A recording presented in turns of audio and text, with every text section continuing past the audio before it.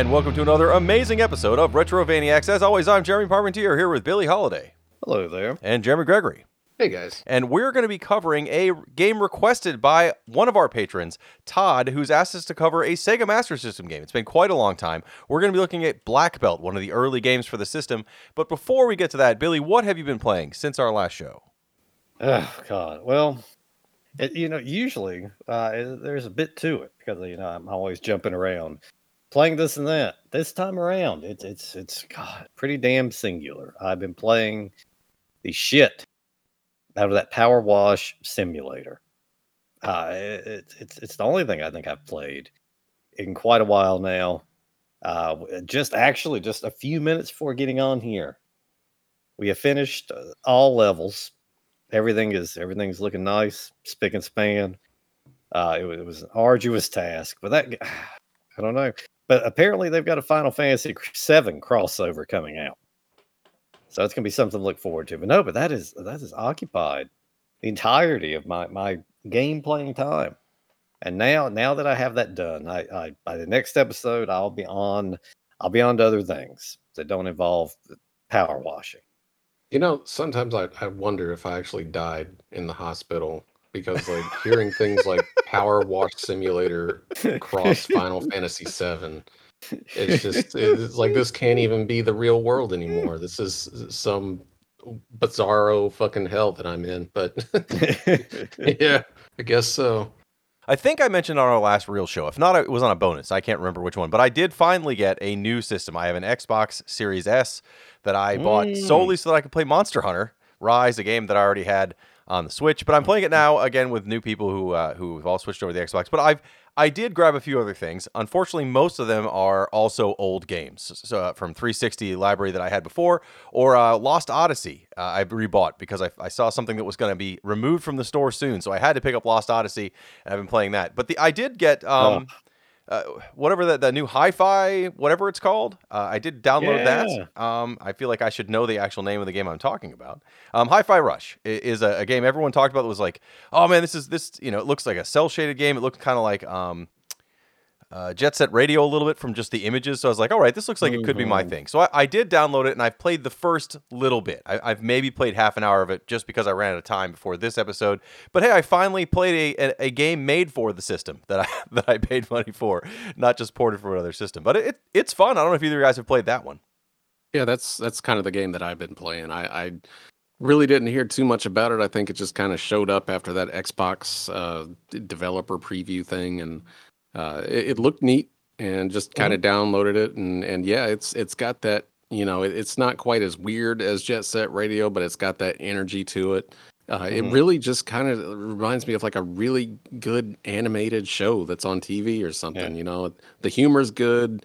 It's got some nice music to it, and it's doing this kind of rhythm-based action where you're supposed to hit the enemies and beat with what the music is. And it's pretty satisfying. Like, it's actually got some licensed music in there as well. And so far from what I played, like it's pretty legit. I'm really surprised by it. Yeah, and I downloaded it. I started playing. I just got past the opening scene, and I realized I had shit to clean, so I put it to the side for now. But it'll be that's probably gonna be the first thing I pick up and give a go. The first non-washing game I've played in quite some time. What I like about it is it is kind of based in music, but it's not a music game or necessarily even a rhythm game. But if you are doing your actions in rhythm with the game and the music in the background, you'll do extra damage, or it makes it so you can do like these combos a little easier. From what I've played so far, it's a lot like if you played Crypt of the Necrodancer or Cadence of Hyrule, like the two games it's kind of a top-down Zelda style game, but instead it's like if you move to the action, it makes it work better. If you're not doing it, you actually do worse. This seems very similar, but not quite as tight time-wise. But again, also is more of an open world-ish 3D action game. So either way, I'm looking forward to playing more of that. I know that we normally don't talk about current gaming events because, this is a podcast that's going to be out for people to find later, and no one's going to care down the road that we have an opinion on a current thing. However, this is a retro gaming podcast, so this is a piece of retro gaming news that just happened today. This is going to record tonight, or this is going to post tomorrow. So yesterday, if you're listening to this now, the Nintendo Direct happened that everyone was all excited about. And I normally get excited for Nintendo Directs, but at the same time, I don't ever expect too much. There's always one or two announcements that I'm always like, okay, that's kind of cool. And there were some of those this time that were kind of like announcements made for me specifically. There's an Etrian Odyssey collection, for example. And I think I'm one of the 3 people on Earth who care about that, but I'm very excited. But what I think for this podcast is finally happened. I think we've all been guessing it for every Nintendo Direct, but officially now on the Switch, you can download Game Boy and Game Boy Advance games, which is finally here. I was surprised that they finally dropped it. Like, it's one of those things, like, you knew it had to happen at some point, since like all the support for the NES and Super NES and even the 64 for the most part's dried up at this point. Like, they got to keep some old systems coming at some point so they can try to say, well, this is more value added. And it looked like they were just going to do the Game Boy, and then the Game Boy Advance dropped, which is the one that I was actually excited about. Mm-hmm. It's the selection of games seems thin as hell for those two I consoles. can't wait. No, Alone in the Dark. Come on. I was going to say, like, that. Out of everything, I was talking to Jeremy earlier. Like, it's out of all these games, these classics, that they're throwing out there, and then Alone in the Dark. Was it for the Game Boy Color? Yes. Or the Game Boy Advance? Oh, the regular Game Boy. Like, what the hell are you doing, Nintendo? Like, how do you manage some of these things? Like, I just don't know what the hell they were thinking with that one. But yeah, I'm pretty excited for Game Boy and Game Boy Advance. Mm-hmm. I mean, games we've talked about. I think half this library is stuff that we've covered. So on the Game Boy itself, you've got Link's Awakening, which we covered, Gargoyle's Quest, which was one of our early episodes, Wario Land 3, which we just talked about fairly recently, and Metroid 2, I think we did, but if we didn't, we should have, because that's an excellent one. So that's already half the Game Boy lineup, and for the Game Boy Advance lineup, I don't know if we've covered anything that's on there, but it's the things you'd kind of expect. Like, I think the Game Boy lineup had some surprises, but the Game Boy Advance lineup is all Nintendo properties for the most part. You've got Mario Kart and Super Mario Advance 4, like the things you'd expect there. Still, they showed what's coming up as a handful of games for each system. So on Game Boy Advance, we are going to get, it looks like, Metroid Zero Mission, which is excellent. I mean, again, it was not available in anything else right now current at all, so it's great that that'll be available on the Switch, and that is one we've covered. So we'll see what else comes out for those. I like when they release packets of games for their online systems, because sometimes they're games we should cover or did cover, and we can kind of tell everyone, hey, we covered this 2 months ago, you should check out our episode and find this game. So again, for Game Boy, about half of that library we've already covered. So I wonder what else is going to come out that we haven't covered, but we will see. But what we're going to cover now is a game that was recommended by Todd, one of our patrons. He wants us to talk about Black Belt for the Sega Master System.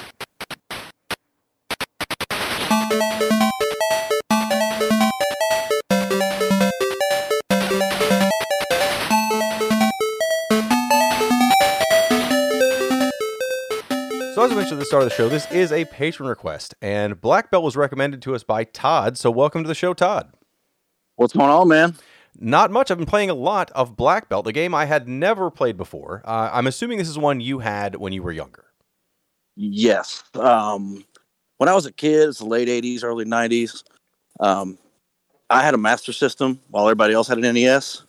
There was one other kid at my school that had a Master System, so naturally we became buddies.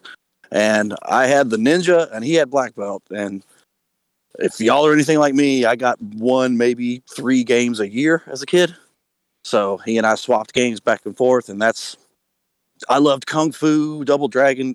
If it was ninjas and karate and all that shit, I was into it. So I picked it up, and he and I played it to death. Yeah, I had thought from the get-go, I had never tried this one. As you're aware, the box art, at least on a North American release, for most Sega Master System games is not great, but that one specifically has some of the worst box art you'll ever see. So I had never tried this. I didn't have a Master System myself until way later. I got one, when I was old enough to earn my own money and buy one, when the Genesis was already on the way fading out, I found a Master System. But I had to borrow one. I had 2 friends that had Master Systems, and I was so jealous because even though the Nintendo had, games that are classics and everybody played, the Master System had a handful of games. I was like, I wish I had these, and I didn't, and so I'd have to go to their house and play them. But Black Belt was one that neither of those friends had, so I never had a chance to try it, and I would have. Just with box art like that, you have to see what you're walking into. But I never got a chance to play this one, so I just assumed this was basically like Sega's answer to Kung Fu. But it's really not that at all. It's not really. Well, it's similar where you every level's 1,000 faceless dudes, and they grab you like Kung Fu does and everything. Like I said, I was a big Kung Fu fan. I played at my local roller rink all the time, and but what I did like about it is the boss battles were kind of like a puzzle. Like certain dudes, some of them won't even die unless you do a specific move to them. Other ones are one guy, I think on level 4, he's almost like impervious. Like there's a special technique you got to fight him with. There's only one way to beat certain bosses, and that's what kind of set it apart from, just the blind Mr. X on Kung Fu and all that stuff. Well, my first playthrough, I fought the like mini bosses that were in each level, and I was like, well, this is the boss, and then the game kept going. I was like, man, this is like an even simpler version of Kung Fu. But then once I got to the first boss, I was like, oh wait, no, this is totally different. The screen's different, your character's bigger. There is a little more thought, I think, to some of the bosses than the Kung Fu bosses. So I was like, okay, I've just been playing this game wrong. Let me go back and revisit, look at the manual, see what I can figure out. So I'm pleasantly surprised to play through this, and I'm interested to see what Jeremy and Billy think. I can promise you they never played it before, since neither of them have very much Master System experience. Other than the fact that, this was a Kung Fu game and this kind of fighting game, like Double Dragon sort of things you're into, were you aware at the time how it was, in Japan, it was really a Fist of the North Star game? Did you know that when you were younger, or did you find that out later? Or did you never know that until just now? No, I did not know that at all when I was younger. When I was doing research, trying to pine over what game I wanted to make y'all play, I was just looking through old Master System games, and that's when I, just for the hell of it, some old you play, you look up on Wikipedia or something. That's how I found out. I was like, oh, it's based on Fist of the North Star. I had no idea when I was a kid, though. I was just ninja kicking dudes, and they were exploding, and I thought that was rad. Well, yeah, and but knowing I didn't get that, the reference. Well, yeah, I was going to say, now that I know that, it makes a little more sense, and it also, makes sense that some of the bosses have specific things you need to do to fight them to win, and I'm going to see what differences there were between the releases. I don't think there's too many. I saw one boss was different, but I'm not sure what else changed. So I'll mention that in the show as well, but I didn't know if you knew that at the time. Is there anything else about this game specifically that you think is worth mentioning to make sure we don't miss it? Not necessarily. There's a couple. There's one little. It's a cheat you can find. If after you beat the last boss, you can. I forget how to do it, but you can do a bonus boss rush at the end and fight all the bosses over again. Why you would want to do that, I don't know, but that, and just the fact that, like, when I was a kid, I've played it, and it obviously you're a kid and you're not that great yet. So, but once I got to one of the actual bosses, I was blown away by how big the characters were, and I just thought the graphics looked really great, especially for a junky old Master System game. So, but other than that, I don't really think there's any major details that I can think of. Did you finish this when you were younger? I did. It took me forever, and actually, I couldn't. There's also on the Master System, you got the pause and the reset on the actual console itself, which is a pain in the ass. But there's a trick on when the screen blips on the first level that you can hold the reset button and it'll give you infinite lives. That's the only way I was able to beat it after I'd had it for a couple years. I'd get to the 4th or 5th level and just could never get to the end, but eventually I did with the infinite life code. So, well, it's not an easy game, I'll tell you. From playing, it's not super hard. Once you figure out what to do for each boss, you could probably get through it. But especially having to know you had to play through it each time without infinite lives, it would take a while to get through this one. So I'm not too surprised you didn't finish it without that sort of thing, and I'm not sure if I necessarily will before we talk about this game. But I've gotten far enough. I feel pretty confident that I can talk at length about what this game does and doesn't do compared to things like Kung Fu or Double Dragon. Yeah, it's a fairly simple game, but there's not too complicated. But like I said, the kind of puzzle element to the boss fights was what I found most interesting, both as a kid and even now. Yeah, I definitely think that helps it stand out from again, the game you would think to compare it the most to is like Kung Fu, and I think that helps it stand out from something like that. So we'll see what Billy and Jeremy also think about it as we talk to them. But before I let you go, is there anything else you do on the internet you want to share with the listeners of Retrovaniacs? Not necessarily. If anybody's interested, they can go to Spotify. For many, many years, I was in a touring rock band called Dead Sun. That's like the sun in the sky, one word. They can check out our album Falling Away on there. I don't do it anymore currently. I got a wife and kids and a job, but it's some legacy stuff. It's really good stuff if you like hard rock. drowning pool style music. It's good stuff. Just go check it out and see what you think, and see what Jeremy and Billy like about beating the shit out of Road Warrior Hawk on level 2. They'll know what I'm talking about. I'm sure they will. That's probably the first thing Billy's going to mention. So we will find out what they think in a minute. But thank you so much, Todd, for bringing this on. And check out Dead Sun if you want to find out more about Todd's former band. Available on Spotify. And I might even put some of that right after this. Right on.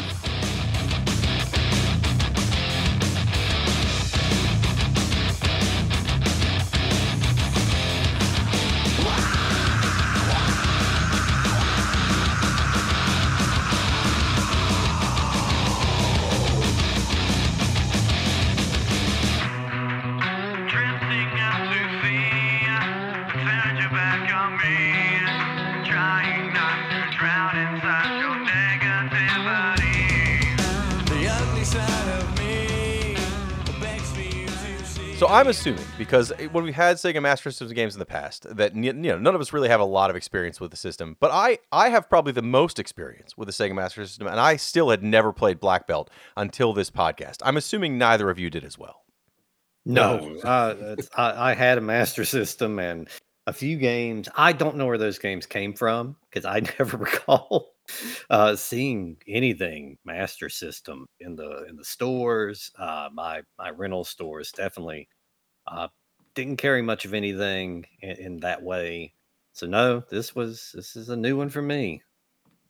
I didn't have a Master System, and the only place I ever saw a Master System was at the local Kmart. And I think that's the only place I ever saw the games, the system. They didn't have it hooked up or anything, but as someone that is mostly like only the Nintendo exists in my life, to see that other console, I was like, oh, that, it seems like they got some pretty neat games over here. So yeah, I always kind of wanted to play it. I never got to play a Sega Master System as a kid though, or growing up. And so yeah, I never saw this game at all. There was only a few Master System games I was even aware of growing up. Well, I had a very similar experience, is that I had friends with the Master System, and so I played the few games they had. And then later, after like the Master System was no longer current, so when the Genesis was already out, like well into the system, I had a friend in high school who had, his parents and his older brothers had a Sega Master System, and all these games, he was like, yeah, it's an old system, we don't really play it. And so I would slowly like, why don't we try some of these Sega Master System games? Because I was, even back then, like, I'm way too nerdy for my own good. So we would try all the games he had, and he probably had maybe 25 to 30 games. It was a large supply of games at the time, but Black Belt was not one of them. And you'll recognize Black Belt. If you see the box for Black Belt, I make fun of Sega Master System art for, as like the example of bad game art for at least the North American releases. They all have the plain white box with the black lines, a grid, and then there's always some little drawing. And sometimes, like for Alex Kidd, it was a little Alex Kidd character. Okay, that's not exciting, but at least what the game is. Same with Fantasy Zone. Some other games are little clips of what you'd see in the game. The Black Belt box for North America is literally just that big grid and then a poorly drawn foot kicking out of it. That is it.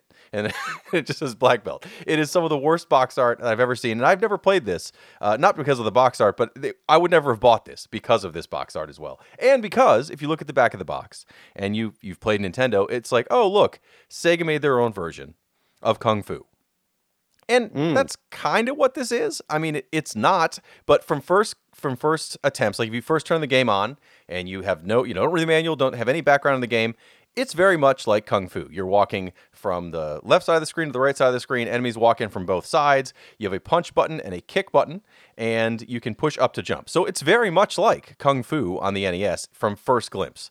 And in fact, as you're going through the first level, after you fight, 10 or 15 guys who explode when you kill them, and in one hit, like you punch them or kick them in one hit, they die and they explode. You get to what looks like, kind of like the mini boss, like you'd fight at the end of every level of Kung Fu on Nintendo.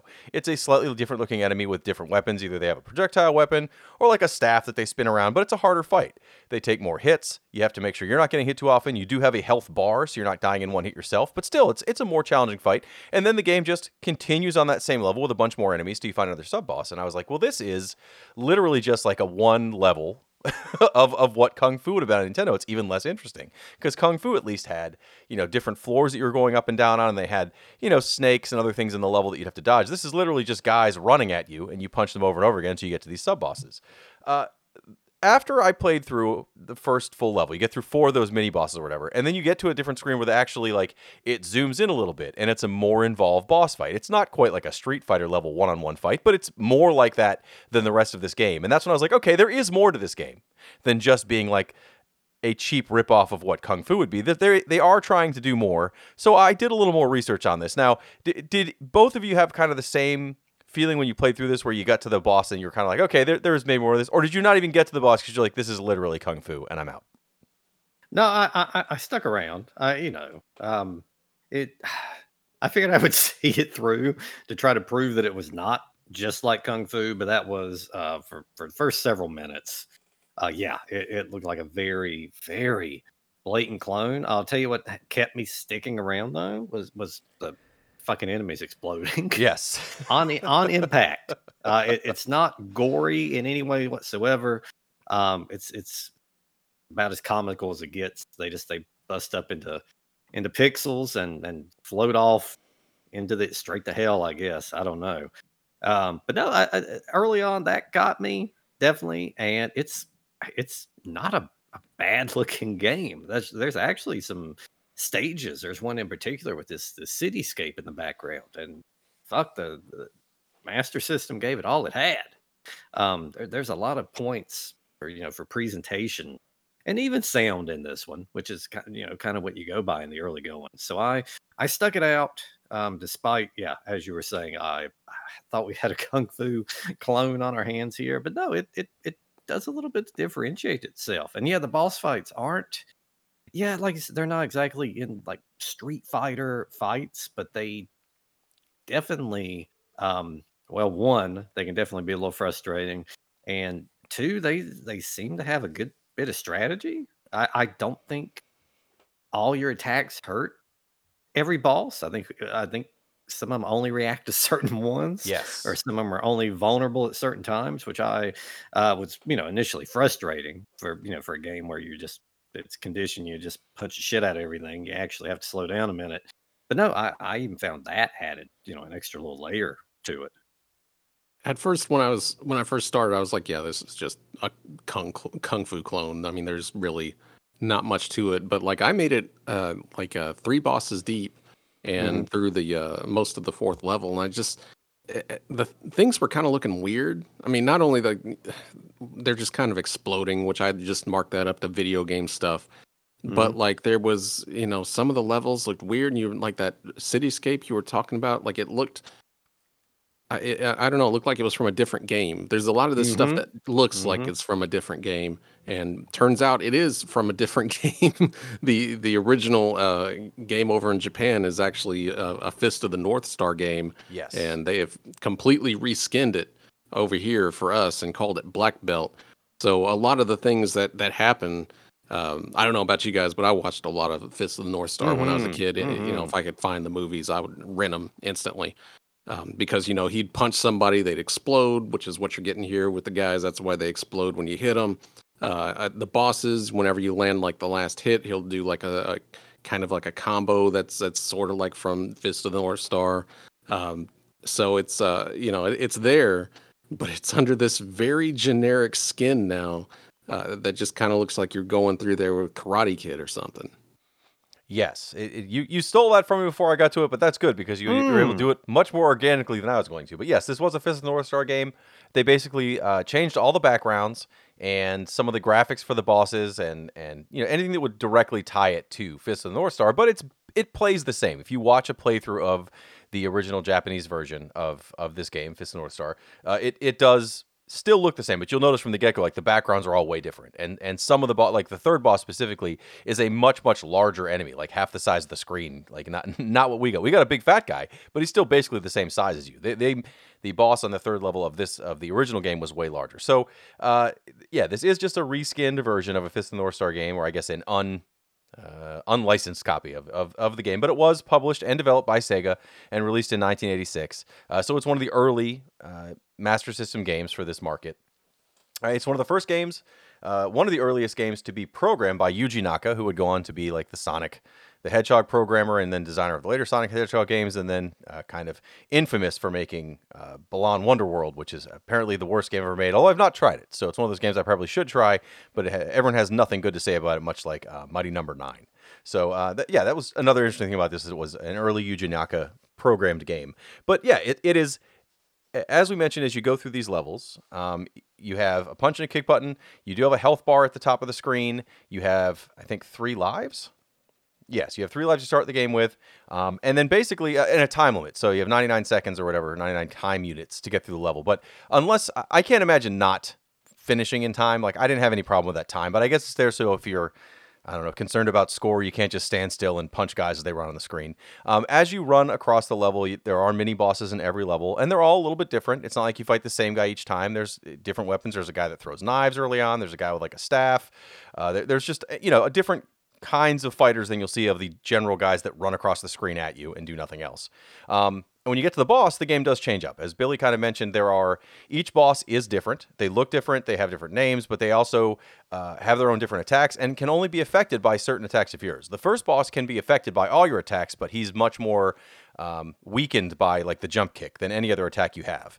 So while you have your own life bar, that boss also has his life bar, and there are no healing items when you're in a boss fight. There are in the levels, you can find some, but in the boss fight, you get to him, you have a full health bar, and you have your number of lives to try to defeat this boss. But every time you die, his life also goes up to full. So it's a fresh start each time you die, and hopefully you get through that. Once you beat that boss, you go back to another side-scrolling level.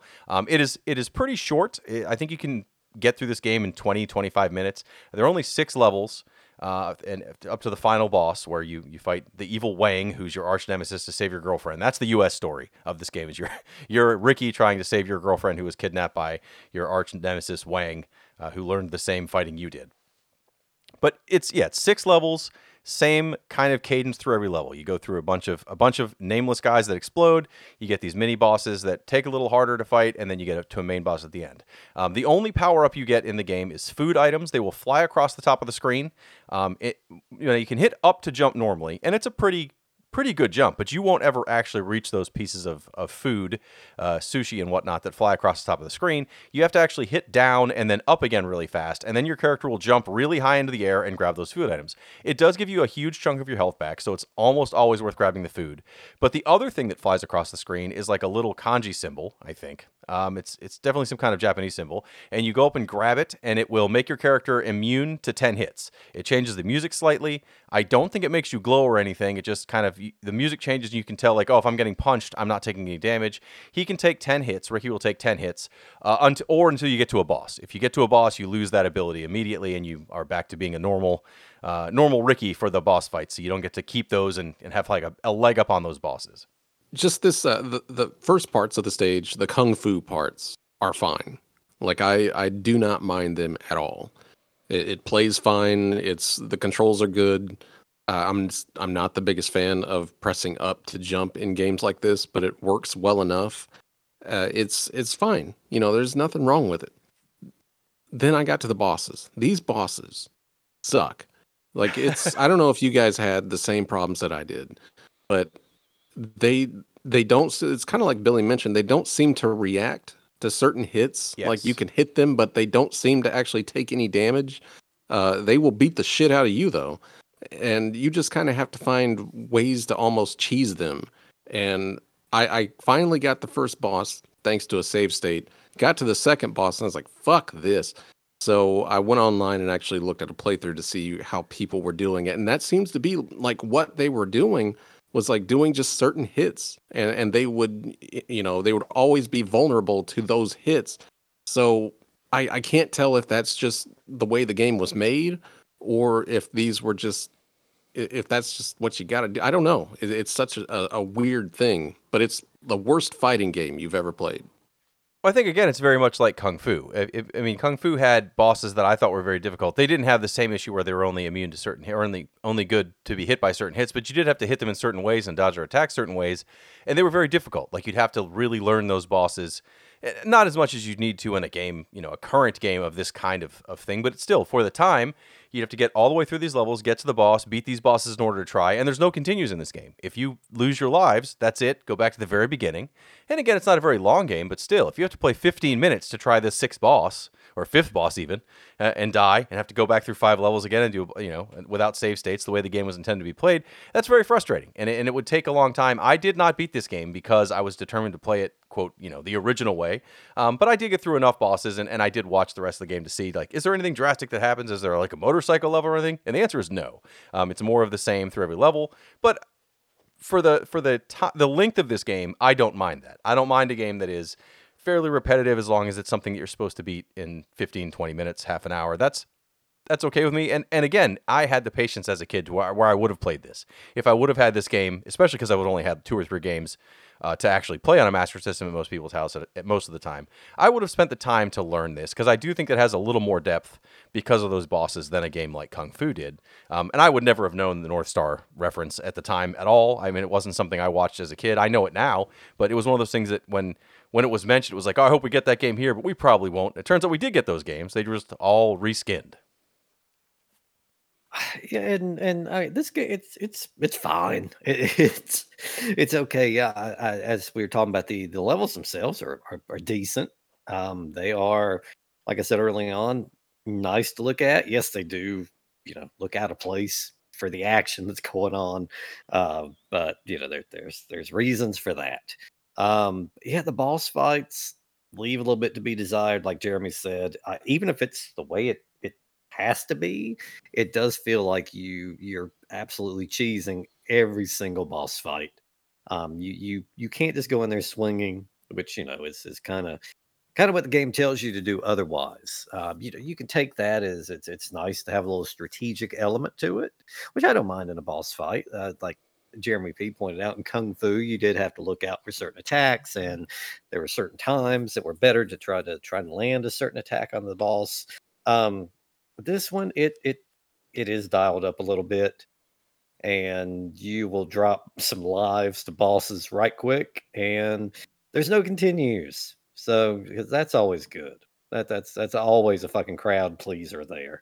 I have no fault in no shame rather in admitting that every time a boss fight popped up, there was maybe a little save state saved right there that I would have to go back to from time to time. Not a long game, and yeah, I went to see several other people play through it, and they were doing the same thing on these bosses. So it's weird. And the up to jump, yeah, that's never good. The holding down and then up, the high jump, even fucking worse. But nothing damning about this game. It's decent enough. If I had it on the Master System, Lord knows I wanted something to play besides Alex Kidd and fucking Rambo. I would have tossed it in. I would have at least played through it. I don't know if this is one I would have played through several times over. But no, for something that I thought was just going to be a clone of another game, it does share elements. But then again, it's Kung Fu itself is a pretty generic, left to right, punch, kick, knock down enemies. It's easy to say something plays really similar to it. But no, it had enough little things to kind of make it something. And damn it, I liked watching the enemies explode. And that was about it. That's what drew me in, and that's kind of what kept me around. Not a bad game. No, I think the controls were tight enough. I didn't have any problems where I was, up to jump can be very bad. There are many games that do that, and it makes it almost unplayable. This did not have that problem. The down up to jump to grab items, I got used to it. I still think that's goofy, but it worked, because I think otherwise, if you jump that high for every jump kick, that's useless. So it was, it took me a little bit, and then those items do come by fast, especially if you're not, like, they come by the same times every level, so if you know they're coming, great, you're prepared. But otherwise, if you're in the middle of fighting a couple of guys, and then you see a piece of food run across the top of the screen, you have to remember then real quick in the middle of this fight, try to push down and up without getting hit, or else it will, throw you off and you won't get your food anyway and take more damage. But generally, it's simple enough and it works. I mean, again, a lot of these early Sega Master System or even the early Nintendo games, they kind of do what they're their one thing for the game that now we'd consider way too simplistic. But at the time, again, comparing it to what would have been on the Atari or the Intellivision or anything, ColecoVision, these are still pretty advanced games compared to those things. So they were still figuring out how to make 8-bit games be a little more involved, like what they would become, even a year later.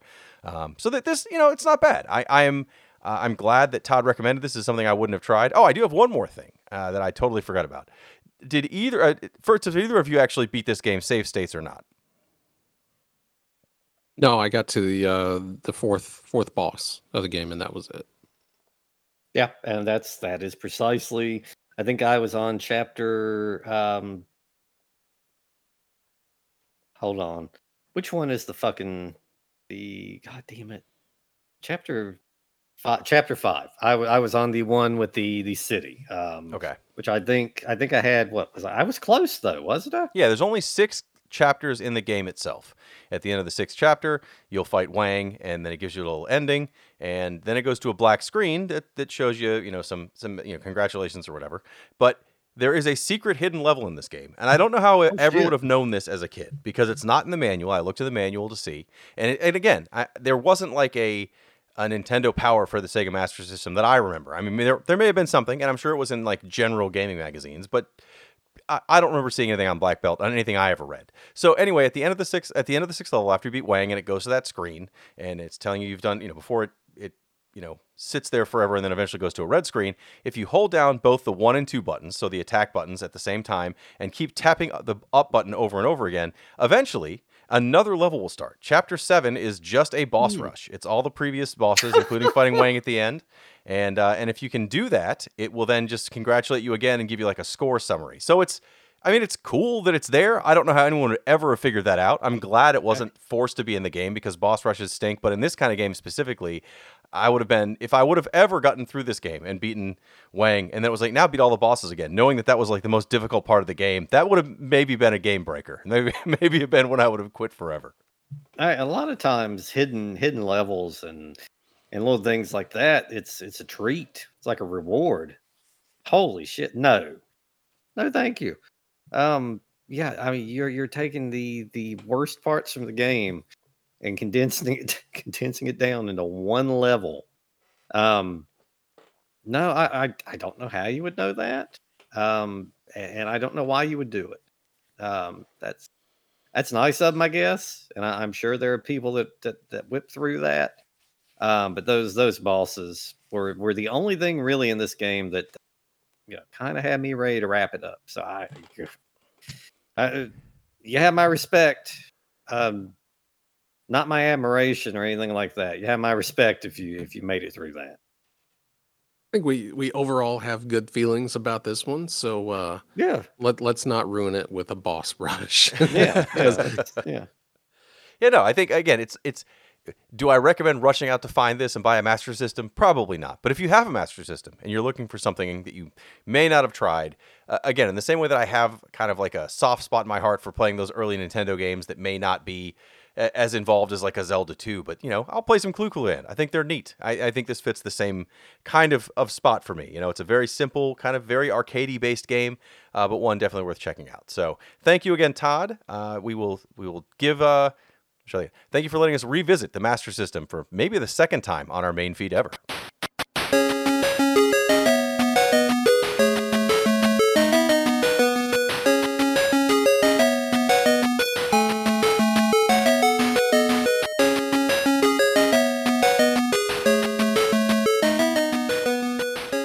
That's our thoughts on Black Belt for the Sega Master System. A game we hadn't tried, but again, thank you, Todd, for recommending it. And if, just like Todd, you want us to cover a game that you have near and dear to your heart we may not have tried, the best way to do that is to join our Patreon. It's always linked in the description of the podcast, but you can also find it at retrovania.net, where you can find not just a link to that Patreon, but also our Twitter page, as long as we still have one, and our Instagram, and everything else we do.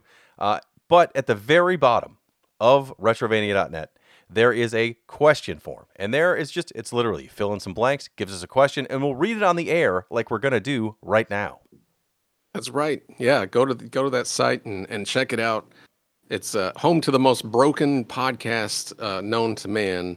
Not only did I almost die a few months ago, but Billy has lately broken his own damn self. Yes. So if I'm hopefully you're okay over there. I'm a finger down, but you know what? I've got more of them. I have Alright. plenty more. You can Plenty still more. fing.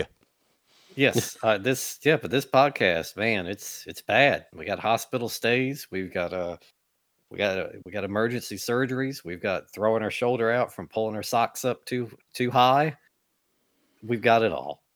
Yeah, that's just how we roll around here, and that's why people want to know these important questions. Want to know the answers from us. And the first one comes from Ben, and he writes in to say, "Question: do you exemplify the Liv Moss mentality?" I don't know quite what that means. If it means like live life to the fullest, I'm going to say no. I don't live. I don't live by that mantra at all. I should, but I spend most of my time in my basement replaying video games from 25 plus years ago. So I don't know if that counts as living Moss or not, but I'm enjoying it. The definition is live more. Yeah, clearly no. Nope. Clearly not living more. No, none of us do that at all. No. Yeah, that's not a thing I'm interested in. I feel like I live enough. Live just enough. That's the Retromaniac slogan. I don't want more. Just this is enough. I'm not greedy. I was out of here, and y'all assholes brought me back. Yeah, you decided to live Moss. I didn't decide anything. Oh, now I got to answer these questions again. Mm-hmm. Anyway, next question comes in from Life of Regrets, which is what we've got going on. Man, all right, here we go. Dark episode tonight. This is more our speed right here. He's writing in about missing old stuff. I'm 45 years old and recently discovered podcasts. Better late than never. I found and began listening to yours on Spotify, and it was the second retro gaming podcast I'd tried. By the way, thank you for not being annoying, hyperactive hosts who drop 80 F-bombs per hour like on the other retro gaming podcasts. Not that I necessarily have a problem with cursing, but listening to your show is far less annoying than that one. I'll take it. That's a great compliment. Yeah. Oh, yeah. I'm still working through your episodes, but I have a question similar to the one you addressed on episode 100, though slightly different. Hope you haven't addressed it in an episode I haven't played yet. A preface to my question. I purchased a TurboGrafx 16 around 1990 because my friend already had a Genesis, so I had to have something different. I received the TG16 CD attachment a few Christmases later and accumulated 3 CD games and 12 or 13 Hue cards total. Did I pronounce that right? Is it Hue cards? Well, you were Hue cards. Either way, I know what you meant. All right, good you know. In the meantime, my friend received the Sega CD and accumulated more Genesis games. Ultimately, I traded all of my TG16 plus CD games away to my friend for all of his Genesis plus CD games. Afterwards, I missed playing those games like Bonk's Adventure, Blazing Lasers, Ninja Spirit, and Splatterhouse so much that I quickly came to regret that trade. Years later, in early 2000s, I recollected a Turbo Duo, TurboGrafx 16 with a built-in CD unit, Turbo Express, an import adapter, arcade card memory upgrade, and about 30 games, both domestic and imports. Around 2004 to 2005, I sold the entire collection for $450 so I could buy a PS2 and GameCube. If I'd still had either of those collections, my first or second, they would be worth hundreds of dollars, upwards to around $1,000, probably more than that, buddy. Yeah, definitely. What is, let me see. But anyway, what is the gaming deal you most regret? I'm mainly referring to trades with friends or businesses, but sales or purchases can be included as well. P.S. Royal Farms Chicken has been mentioned on your podcast a few times. Contrary to what Justin Tucker tells us, Royal Farms Chicken is not world famous. The wife and I live near Baltimore, and those ads make our eyes roll every time. Okay, well, I also live near Baltimore, and I'm telling you, maybe it's not world famous because it doesn't exist across the world, but Royal Farms Chicken is still my favorite fried chicken. And in fact, they've added a spicy chicken option, like spicy chicken strips, and they are honestly hot. Like, they're good. They are wonderful. So if you're saying that you don't like Royal Farms chicken, then I'm telling you, you've had some bad chicken. You need to try it again because it's still the best. Is it world famous? No. I went over to India once. They've never heard of it, but they should because it's incredible. And also, I've never been to India. All that is made up. My biggest gaming like regret for trades, and I think I've talked about this before. I traded my copy of on the Super Nintendo Final Fantasy II. So, Final Fantasy IV or whatever. But Final Fantasy II, my Super Nintendo copy, which was well played and one of my favorite games, to a kid that I went to school with who I barely knew because he had a Nintendo game that I had never played before, and I had to have it. I was like, oh man, I've never played this. I need to make sure that I've played every Nintendo game that I could. I traded my copy of Final Fantasy II for a copy of the game Adventures of Rad Gravity for the Nintendo, which is a terrible like sci-fi space exploration shooter. It is not good. It's got the worst music you've ever heard on a Nintendo game. And I went to go get Final Fantasy II back from this kid, and he said he lost it. Literally the next day, he lost it, and I never got it back. I still have a copy of Rad Gravity, unfortunately. And now I can play Final Fantasy II, thankfully, many other ways. But the point is that was like a game that if I had it originally on cart and with the box and everything would be worth tons of money, where Rad Gravity is worth 14 cents. The other trade I made, which was not to a friend, but I sold my collection of Sega CD games back before eBay or anything was something I knew about. I just was in desperate need of money in my early 20s. And I sold all my Sega CD games for $45, and I thought, man, I made a great deal on that, including a copy of Snatcher in the box with the manual, which on its own is worth several $100s. So yeah, I have similar regrets as what you do for your TurboGrafx games because I sold the Sega CD games for nothing, for literal pennies for what they should be worth. Damn, that's. I wish I would have suckered you out of those Sega CD games. Damn. You know what? Honestly, at the time, I was in a pretty bad spot. I would have sold you my house for $100 if you'd have asked. Just Sega CD games. I don't have any big like any sales, anything. I sold a bunch of stuff, and felt like I got ripped off from it. I have no input on the whole chicken thing. I'm not familiar with it, so at least in my part of the world, it's not famous. But that's that's you feel very strongly about this. I don't want this to be the wedge that drives everybody apart. I won't say anything more about this chicken. But no traumatic selling off of things for super cheap, anything like that. Just maybe some just plain old shitty childhood trades. One that has always stuck out to me was a wrestling game trade. If you know anything about wrestling games, you'll know how one-sided it was when I lent a copy of WrestleMania 2000 to a friend of mine who who happened to have Power Move Pro Wrestling on the PlayStation, which was a wrestling game I had not played at that point in time. And it was that fact that one got by me. And let me tell you, I gave that guy a fucking big juicy steak, and he gave me a shriveled up fucking steakum. It's rough. Power Move Pro Wrestling. I was an early 3D wrestling game. It's rough as hell. It has a few cool things. It has a lot of ideas you can see they later used for games like WrestleMania 2000. But no, WrestleMania 2000 was a game that was heavy in rotation. We made that trade. I did get it back. It took forever though, and by then I had already picked up another copy. So I do have 2 copies of it now, and I'm gonna keep it just in case. Another one I got burned. I traded Crash Bandicoot on PS1.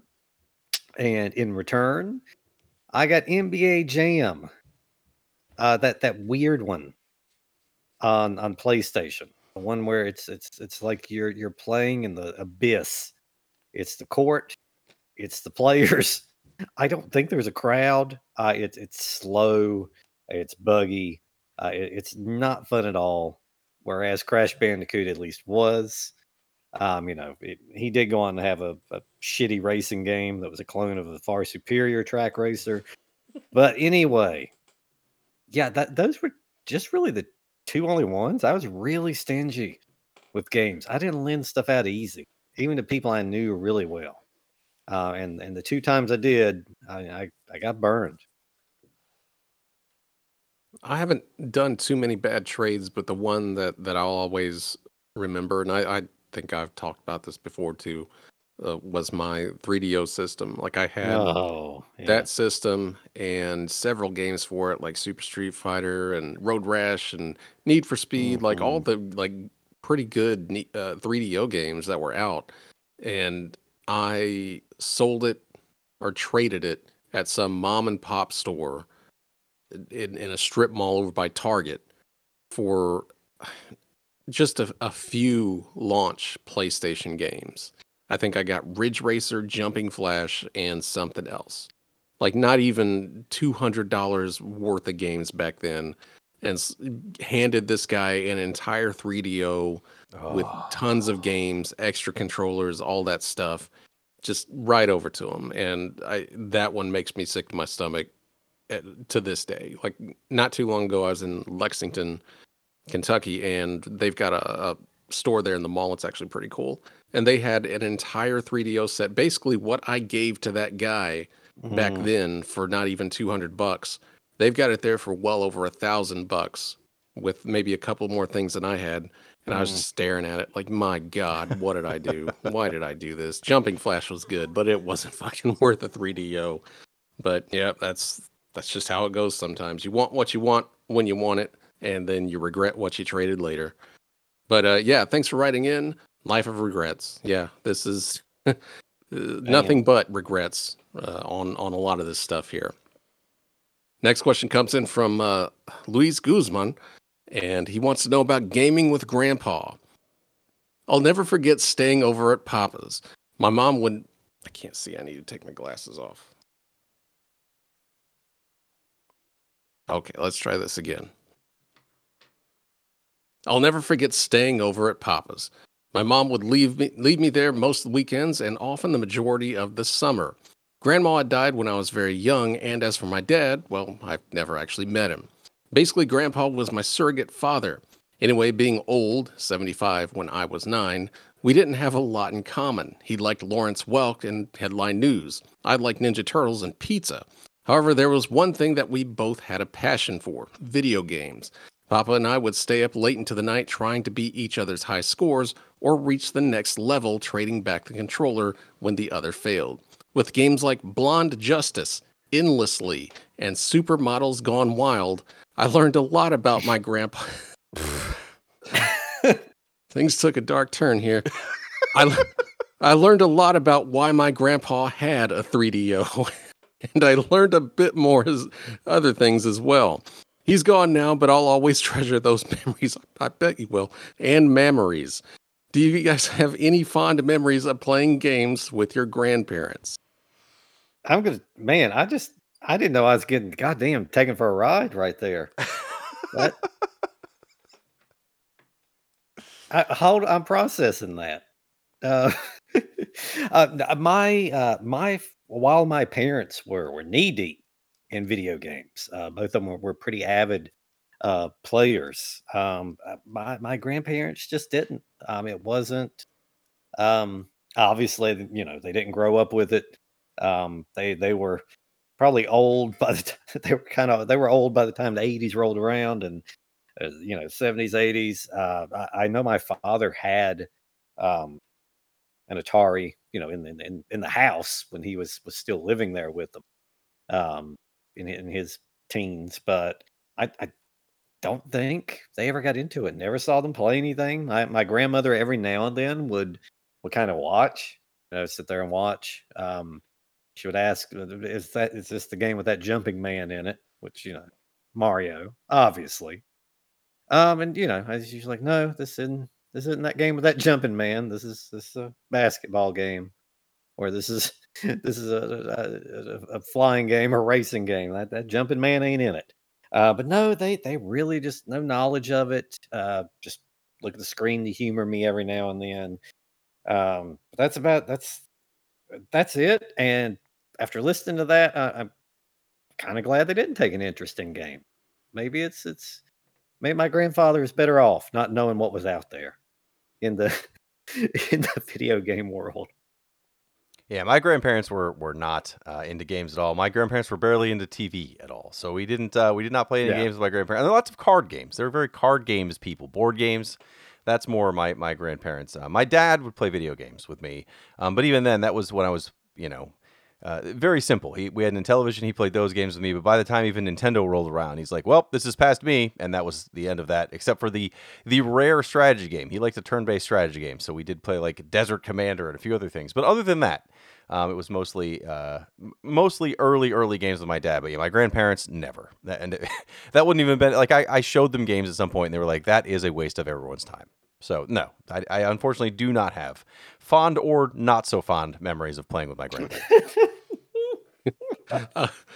Yeah, my grandparents were fairly old, and they didn't have much to do with any electronics. So my dad was really the only person that ever played games with me, and no one else in the family did. But the only time I ever got my grandpa to play a game was we gave him that Wiimote when the Wii came around. He likes to play golf, liked to play golf, and handed him that, and it's like, here you go, just swing it like a golf club, and he did, and the ball, went flying and stuff like that, and he just looks at us and he's like, why don't we just go play real golf?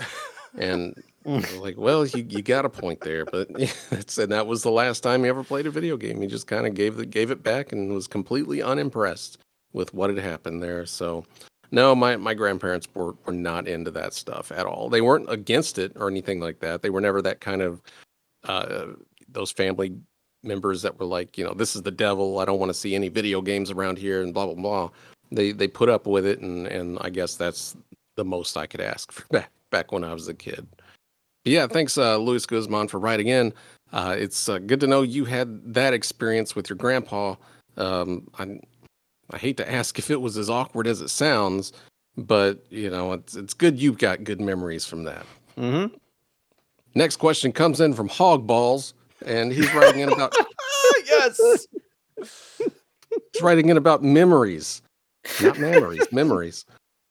Hey guys, hope you're all doing well. I came across one of my old Super NES controllers, and there's a crack across the back.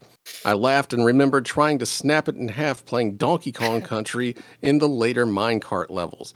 What are some games that brought out the rage that you thought? I can't see. I got tears in my eyes from Hogballs. What are some games that brought out rage that you fought through till the very end? Donkey Kong Country and Rayman for the PlayStation 1 were mine. Thanks for all of your hard work. Thank you, Hogballs. Yes, Hogballs. Thank you. Thank you very much, Hogballs. Well, I'm trying to think of like retro games. One of the older ones I talked about, how fucking down on my luck I was when I picked up Predator on the NES, and after crying, after realizing that I'd spent my own actual money on that game, I plunked down and made my way through it. And I just remember because I was already unhappy with the whole deal.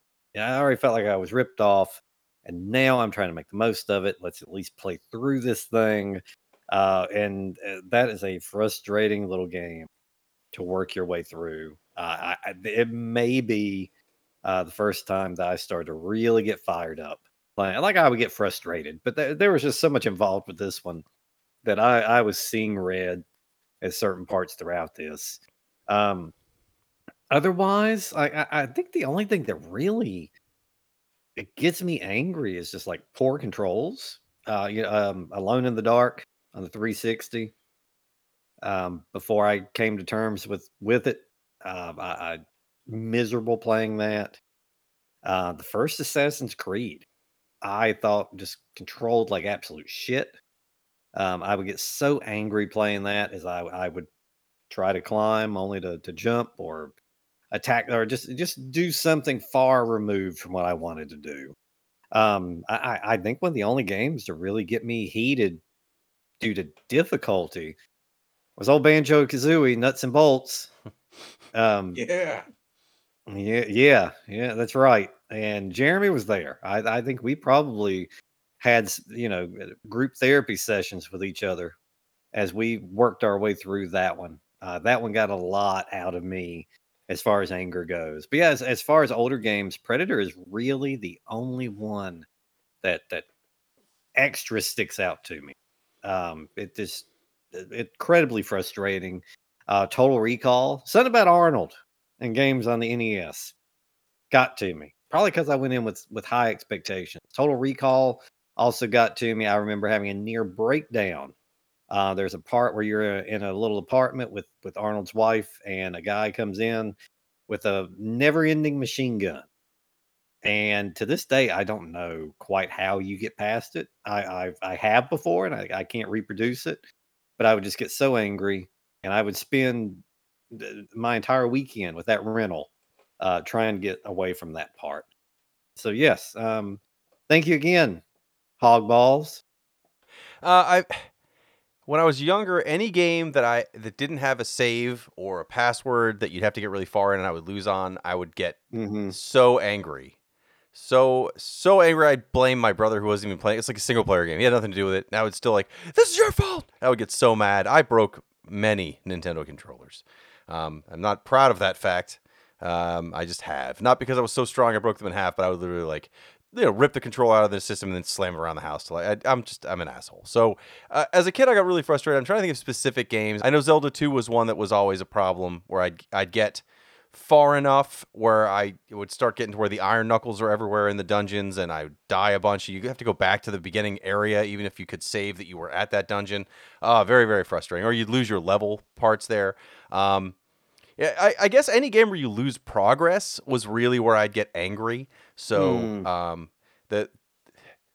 the biggest, I guess the angriest I've ever gotten at a game, and thankfully I was old enough to control myself, but I did literally just like turn the game off and then sit in the dark angrily, was during EverQuest. So on EverQuest, every 5 levels or so, once you get to a certain point, you'd have levels that took forever to go through. Like for whatever reason, the game was either designed this way, but I honestly think it wasn't intentionally designed this way. But level 1 through 4 would take you, let's say, an hour of grinding to get through each level, but then level 5 would take like 5 hours of grinding, and then level 6 would be an hour of grinding again. Like it was just the way it was set up. These levels they were called hell levels. I mean, everyone referred to them as much. And the problem with EverQuest was if you died to a monster, not if you decided to PvP somebody, but if you just died to a monster, you would lose a chunk of your experience, which that's a lot when you're grinding for hours to go up levels. And in that game, back in those times, unlike in like World of Warcraft, grinding in EverQuest was not fun. If you didn't have a group, you had to like kite giants around, which means like you'd hit them and then run far enough away where they couldn't hit you back, and then like if you had a spell, cast a spell and keep doing that. It was called kiting, and you'd run them through the world, hopefully not into other people. And it would take 10 minutes to kill one monster, and you get that little chunk of energy. And you have to do that like 20, 30 times, if you get lucky to level. And so when you died in EverQuest, you would lose possibly days of time that you spent leveling up your character and experience. And I remember one time, I was doing that. I was like kiting giants around, which was the only way to get levels really quick in my mind, even though it still took me, days. And I screwed up. Like I literally like ran into a wall that I forgot was there, and I watched the giant kill me. And I went back to get, to get back and try again, and I died almost immediately again. And I lost so much experience. I was like, I just lost a week of, at that time, I was playing 4 to 5 hours a day, like a week of actual game time, where I was like, this is the worst thing. Like I was so mad. I turned off the power on the computer and I just sat in the dark, and I was like, I've wasted my entire life up to this point, because that was the most frustrating thing that's ever occurred. I wish I was that angry. I've never actually had any sort of like crazy moments where I've broken something, but I think the angriest I was ever at any game, or frustrated in general, was, we just got done talking about Hard Corps on the bonus show, and that was like our second man challenge or whatever. But our first one, these kind of challenges we did, was Super Meat Boy, and I had just moved in with my girlfriend at the time, and I had the 360 hooked up in the living room, and my girlfriend was actually in the bedroom watching TV or something, and after we had finally finished that, and then, weeks later, she would come out and she'd be like, are you still playing that one game that makes you sound like a crazy French chef? And I was like, what are you even talking about? She was like, you were playing something, for a while there, for a few weeks, where like you just be in here making like sounds and flipping out about stuff, and I didn't even realize that I was doing it. But she says even to this day she still remembers me, just sitting in that room making the craziest sounds. But I believe it, because that game, a lot of people these days say, oh, Super Meat Boy ain't nothing, but Jesus Christ, I thought it was. Like, that was a pretty damn hard game. Yeah, thanks for writing in Hog Balls. I mean, Thank you, none Hog of Balls. us, none of us can get mad when a name like that exists. Next question comes in from Nuts of Plenty. Wow. And he's asking about ROM hacks and oversaturation. And it's a two-parter, so prepare yourselves. Jesus. First, are any of you into playing any ROM hacks? Some of these are some really neat reimaginings of some of our favorite games, sometimes reskinned or even overhauled altogether into an entirely new game. Are you guys into these at all? And what are some good ones that you've played, if so? Second, how do you guys feel about the oversaturation of video game availability these days, with things like PlayStation Plus, Game Pass, emulation being incredibly easy, etc.? Do you guys miss the magic at all of having only one system, maybe two, and being able to just play a handful of games a year or so? I find it hard to dedicate my time to games anymore, as it's so easy to jump into hundreds of others if ones get too hard, too boring, etc. I sometimes even use up my allotted gaming time browsing the store or PlayStation Now so long that I don't even have time to play the chosen game. What are your thoughts? You guys continue to be my number one podcast. Thanks for the tons of laughs every episode. And just to let you know just how old this letter is, he says, what is the Christmas patch this year, and what that mouth do? Jack in the Box tacos. I have not had Jack in the Box tacos, but that sounds like a recommendation. The reference to the Christmas patch is that, maybe 2 years ago, our first year of the Patreon, I secretly put together a Seaman Grandpa patch and thought it would be a great idea to give that out to all the patrons. And at least for one person, it did not go over well, and they wrote me a letter to let me know they were very unsatisfied with the idea of a Seaman Grandpa patch. Also, I didn't realize how expensive patches are to put out. So while I did mean to do something last year, we did not get to. We will do something this year. I'm not sure what it will be. I also am due to get new stickers and stuff. So we will have more stuff we'll be mailing out to our patrons at some point. But I don't think we're going to revisit the patch in the same way. What I'd love to do, though, if I could spend the money on it, is get out like when we talked about those Activision patches. I would love to make, like, even if it costs way too much money, which is the only reason I haven't done it yet, to make like a similar patch for Retrovaniacs that would be, bright colored and look like those Activision patches. That would be awesome. But we don't know yet if we're going to do another patch or not, but we'll be doing something, stickers or something this year. Yeah. If you're a patron, you'll get them. I just can't wait. I can't wait until our patrons are able in their stockings for Christmas to reach in and pull out that Hog Balls patch this Christmas. That may be it. They'll lose even more patrons, but I don't know on that. There was a matter of a question to get to. That's true. And man, the combo of Hog Balls and Nuts of Plenty has thrown me off. It's thrown me for a pure loop. I'm sure they're friends. I don't know. They should be. But ROM hacks, there was a time where I was really into them. I was doing a lot more kind of PC gaming at the time, so I was on there and just kind of scrolling around, and you'd find one every now and then, and it looked interesting, and it would just be like assets from the game, but just new levels, things like that. The first one I think that really got me was that Double Dragon one. It was a Bobo's Big Adventure. And it was just a tremendous game that starred that character, the big muscled up guy, and it was a whole ass game, and it was pretty damn cool at that. Otherwise, I'm not good with names, but there's Zelda ones in the style of the first Zelda that are just completely new adventures. There was that Mega Man versus Street Fighter, or Mega Man something with Street Fighter involved. The Street Fighter characters would take the place of the robot bosses, and there's just so many. I toyed with one uh, for based on Ocarina of Time. Of course, anyone who is fucked around with Nintendo 64 emulation knows that's a task. It is a task, but it was cool some of the things they were doing with Ocarina of Time. The last time I looked, considering that was 10 plus years ago, I'm sure they've done much more advanced things since then. But those kind of had a time and place, and there's still something where if I get like a recommended video on YouTube and it's ROM, I'll sit there and look at it. But there hadn't been anything I really have dug into. Yeah, for ROM hacks, I don't have a lot of experience with them. I know there's plenty of them, and I know this isn't a ROM hack, but like I've had people recommend that I try the Metroid 2 remake that someone is kind of doing that looks like Metroid Zero Mission, but it's a full remake of Metroid 2 that apparently is in some circles seen as way better than the actual Samus Returns remake of Metroid 2, which I did like. So I can't say if it is or not. I have not tried it though. It's something I definitely would like to check out, but I have not.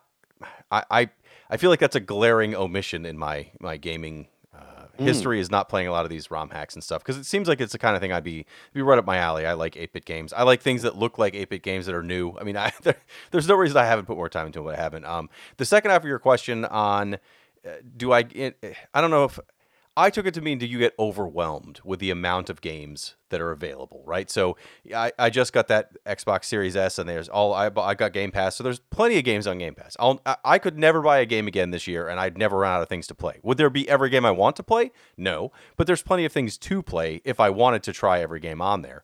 I do get overwhelmed. We've made ourselves some magical Raspberry Pi devices that have loads and loads of things on there, and that is very overwhelming.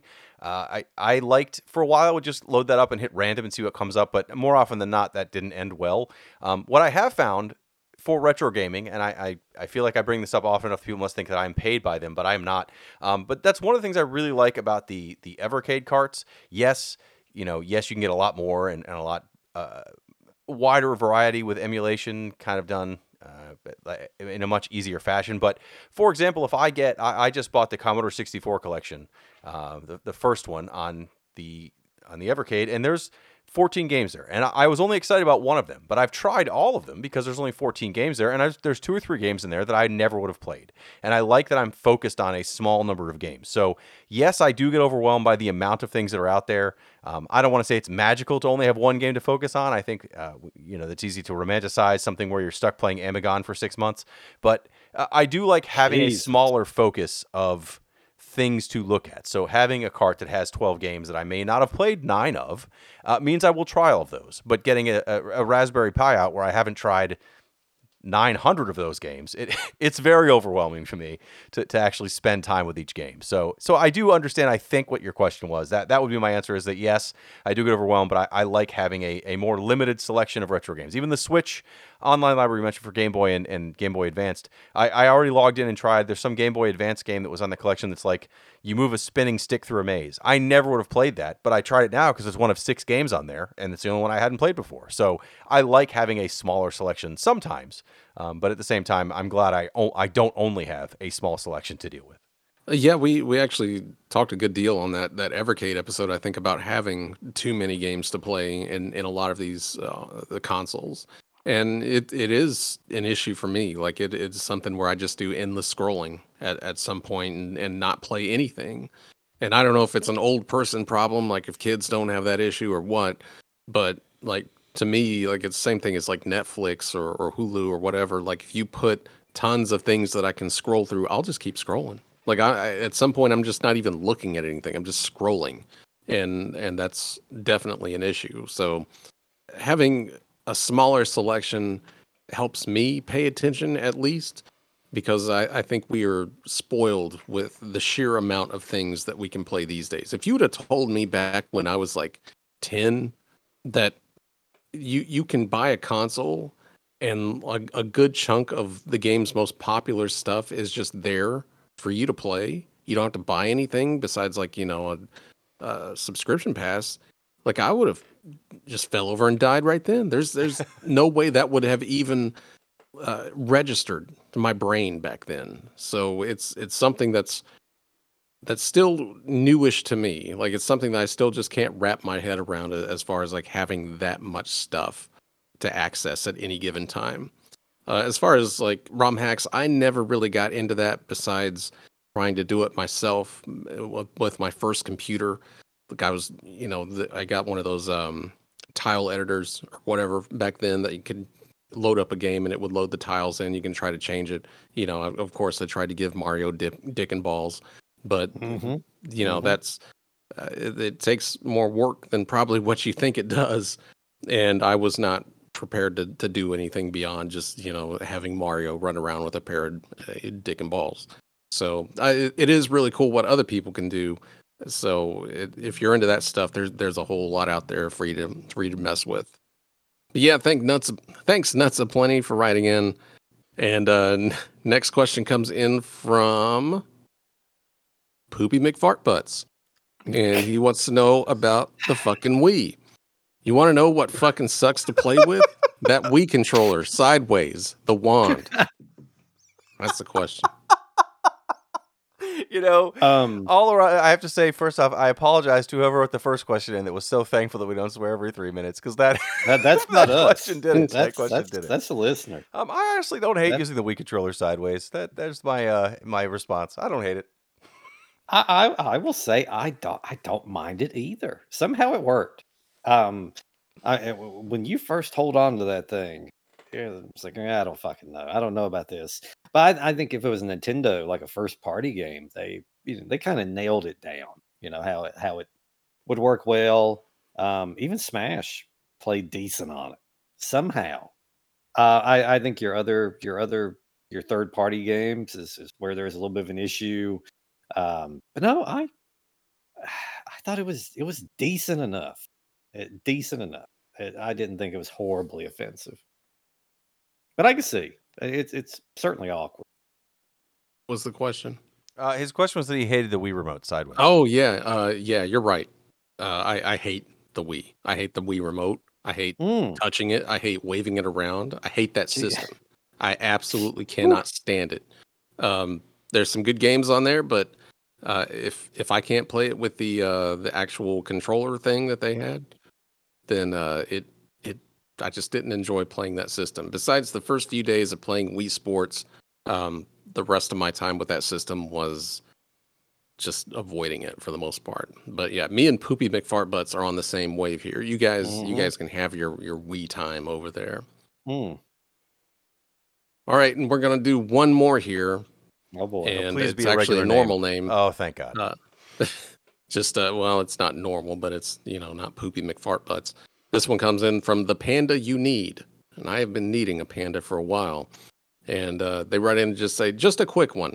I was wondering, what was the first video game you remember playing? Mine was Space Invaders for the Atari 2600. This is actually an easy one. This is a very clear memory in my mind of going over to my cousin's house. I had a older cousin. They were, always had the cool shit. It's where I first saw Evil Dead 2. Just all kinds of movies they're still favorites of mine to these days.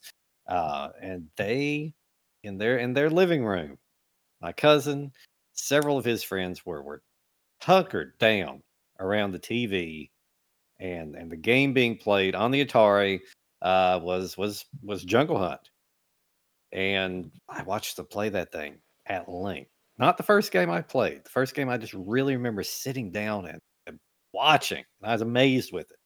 By the time I got on the Atari and actually played a game, it was Pitfall was the game that was being played at the time. Played through Pitfall that day. They kind of lost interest and went off in another room, and I just remained there and just kept playing through that. And I just enamored with it because we had an Atari at home. and I knew my folks played on it a little bit here and there, but I just didn't really have a grasp quite for what we had at that point. That started it because we got home and I was playing Asteroids at home that same day. I got my own copy of Pitfall, Jungle Hunt, and it kind of went. For me, it was Astro Smash for the Intellivision. We had a handful of Intellivision games, but that's the one that is simple enough that I could have played it very simply at 2 to 3 years old.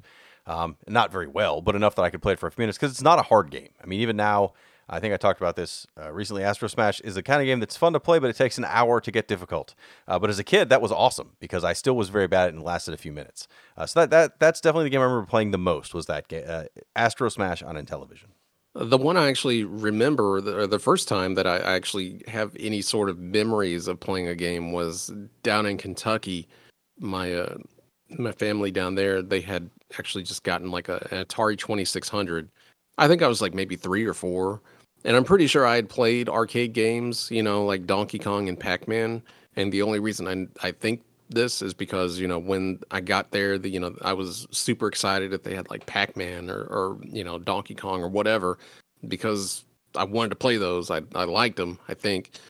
And so, yeah, that was basically just me down there playing Atari 2600 for a few days while we were down there on spring break. That's about all I can remember. Maybe going to like Showbiz and playing some of those games like Dig Dug or the bowling alley that was over here. That would have probably been it. But yeah, I didn't get a Nintendo until quite a while later, and playing that damn Atari 2600 was what I remember, and those are my earliest video game memories. But yeah, that's going to do it for questions this week. We had a good run of questions from some fairly shady people this week. So thanks everybody for writing in. If you want to, throw some more questions at us, head over to retrovania.net, scroll all the way down. You'll see that cool ass contact form that you can fill out, press the send button, and through the magic of the internet, we will have them here to read on this podcast. So again, thanks for writing in. And while you're there, why not go ahead and check out our Patreon? We do 3 bonus episodes a month that you'll never find on this free feed. They're just, straight game reviews. They're shorter episodes because they don't have, what we've been playing or any questions at the end. It's just us talking about a game for 30 minutes or so. And again, 3 episodes a month you can get for free by joining that Patreon. But either way, we will be back with another patron request in a couple weeks because we'll be taking a stab at the original Red Dead Revolver for the Xbox and PlayStation 2, as requested by one of you, our patrons, and we'll see you then.